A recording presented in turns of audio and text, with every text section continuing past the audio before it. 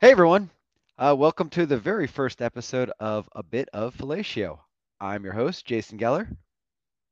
And I'm John. I don't think we've given me a title yet. You're the co-host. Sure. Wouldn't that Co-host, be wonderful? producer. Sure. That works. Producer extraordinaire if you want to expand your resume. Yeah, we'll do that. I'm Anyway, your producer extraordinaire, John. that sounds wonderful. Producer extraordinaire John and I will be handling a weekly podcast for the Auction League to discuss all the ins and outs of the prior week. We don't really know how this is going to look. This is our first episode, but we're going to give it a shot and see what happens. And before we get into this week's action, just want to mention that this podcast is brought to you by Quarantino Casino, the best online casino available on Zoom, Friday nights at 6 p.m. Eastern, 9 p.m. Pacific time. And Reverse that. yeah, reverse that. 9 p.m. Pacific, 6 p.m. Eastern. You still And got it wrong. whatever, 9 p.m. Eastern, 6 p.m. Pacific. join the group chat for more details. Also, September 23rd, if you join and you mention promo code suggestions, let's change that to a bit of fellatio. Mention promo code bit of fellatio for $1 in free bets. All Thank right, you, let's John. get That into sounds it, Jay. wonderful. Absolutely. So yeah, we're going to start off at the top. The top scoring teams. You guys put up high scores, and you will get to lead the way. John, we've got three teams that finished 2-0 the first week. I know it's a little bit of a weird week schedule-wise. We don't have those pods of three teams that all play each other. So we have three teams that all finished 2-0. Wobble's team, Andrew, the Philadelphia Boneheads, and Flynn's Flock. Those three teams, which one do you think is best set up for success? Well, I like Wobble's roster. However, we all know that Wobble mid-season managerial form can be shaky at times.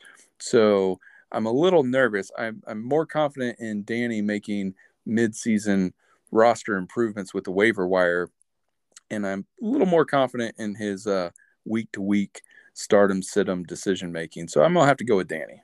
That's a good point. Danny certainly had a lot of money tied up in his wide receivers going into the season. He had A.J. Brown, he had Michael Pittman. He still has DeAndre Hopkins on the bench when his suspension ends.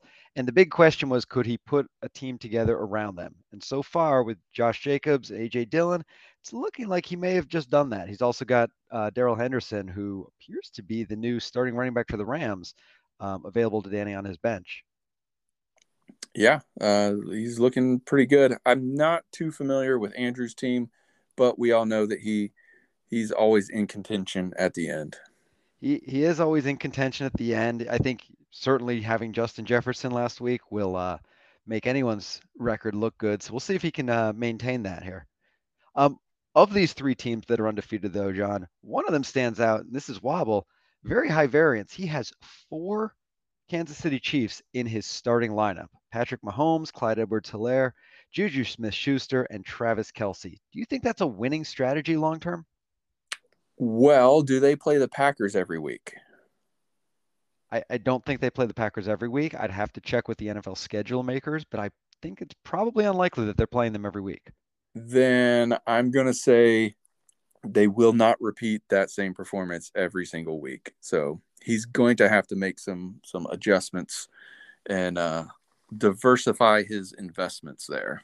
Great. John, just one question for you personally. You are aware they didn't play the Packers last week, right? No, I'm not. I'm in the middle of nowhere and didn't watch anything. So I thought that, do they play the Packers this week? Why do I think they played? They played the Cardinals last week. Oh, I don't believe they play the Packers at all this season. oh, well, there you go. So So they will avoid the Packers all year if that's a good thing in your mind.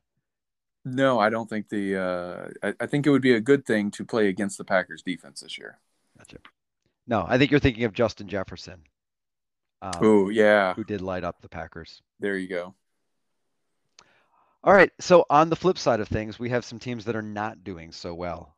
Three teams ended the first week without a single victory. That's Ricky's Chulio Tortoises, Tommy's You'll See, and Venue Tolo and the New Jersey Mob. those three teams, I mean, rough start to begin. Any of them need to hit the panic button just yet? Uh, I would say yes. One, my one win came against Venutolo, so he's getting beat by me. He's not repeating his performance from last year. And then two, we all know that Ricky makes it known that his highest interest in fantasy football is draft day, and draft day has come and passed. So I think he may suffer the same fate as Wobble, where he's not as attentive in giving as much attention to his team. Plus, he's in a bunch of different leagues. He might write off this league pretty early after he gets to 0-4, 0-6, and just kind of throw in the towel on us. You think he's got that quit in him? I don't think that he will quit, or he will always field a team. Hopefully a team of starters. He tried to field a team of starters this week, and that kind of bit him in the butt. It sure Um, did. but what's that thing they say about poor planning? I But was supposed to read up on that. I didn't read. yeah, so Sorry about that. No, but yeah, Ricky's definitely feeling it already. His roster, Dak Prescott, who is going to be out for, depending on who you ask, anywhere from 4 to 8 weeks. He's got T. Higgins dealing with a concussion. He's got Cam Akers, who barely got in the game on Thursday, and J.K. Dobbins, who was a last-minute scratch. Oh, and one other, George Kittle, who yeah, I is was gonna say also. George Kittle didn't even play for him, even though he was in the starting lineup, right? Um, Yeah, I don't think he recorded a single target in the game. I don't know how many snaps he got, but he didn't record any stats. So rough start to the year for Rick, and maybe dealing with the injury bug for the near term. And to your point, if he doesn't get a few wins on under his belt early, he may lose interest. Yeah, we'll see how that one turns out. Yeah. No, interesting. The other thing when you mentioned New Jersey Mob, they kind of made a very different roster composition than Danny. Danny invested a lot of money in his wide receivers. Mike, on the other hand, invested $58 in each of his running back spots for Aaron Jones and Austin Eckler. And so he doesn't have a lot of money to spend on other guys around him. Do you think he's going to be able to dig himself out of this hole here with just Jones, Eckler, and a bunch of spare parts? I see a trade in his future. Ooh, is that a foreshadowing here? Do you have something already in the works? I do not, but I know that he's smart enough to to take his higher valued players and turn them into several not quite as high but still valuable players. Well, we'll see how that pans out for him. He certainly has work to do here. Yeah. All right, John. Well, now I want to get into our close call of the week. Last week, Brett defeated Tommy's team by a score of 87 to 86, just narrowly eked it out. If you went chronologically, he did win it on Monday night with Russell Wilson and Cortland Sutton pulling it out. But ultimately, CBS website says that uh, Brett's winning move was Chase Edmonds in the starting lineup over Tony Pollard. It was going against the expert recommendations and ended up netting Brett 5 points in the positive column. So definitely won himself the game there. Would you have done that same thing? Would you have started Chase Edmonds over Tony Pollard week one? I personally would not have made that move. So a tip of the hat to Brett, because a lot of times my default is what does the website say? Who's going to score more points? And then I get upset and frustrated when the website wasn't correct. Well, Brett, certainly, I know he's a season ticket holder in Miami there. I believe he was at the game. Hopefully, his car made it unscathed from the parking lot fires. Um, but yeah, if anyone would know about Chase Edmonds, I suppose it would be Brett watching him in the preseason there. Yeah, I guess so. Maybe it was just luck, but I know that Brett invested a lot of time in research into his fantasy football and gets those good starts from time to time. He certainly puts the work in. Yes.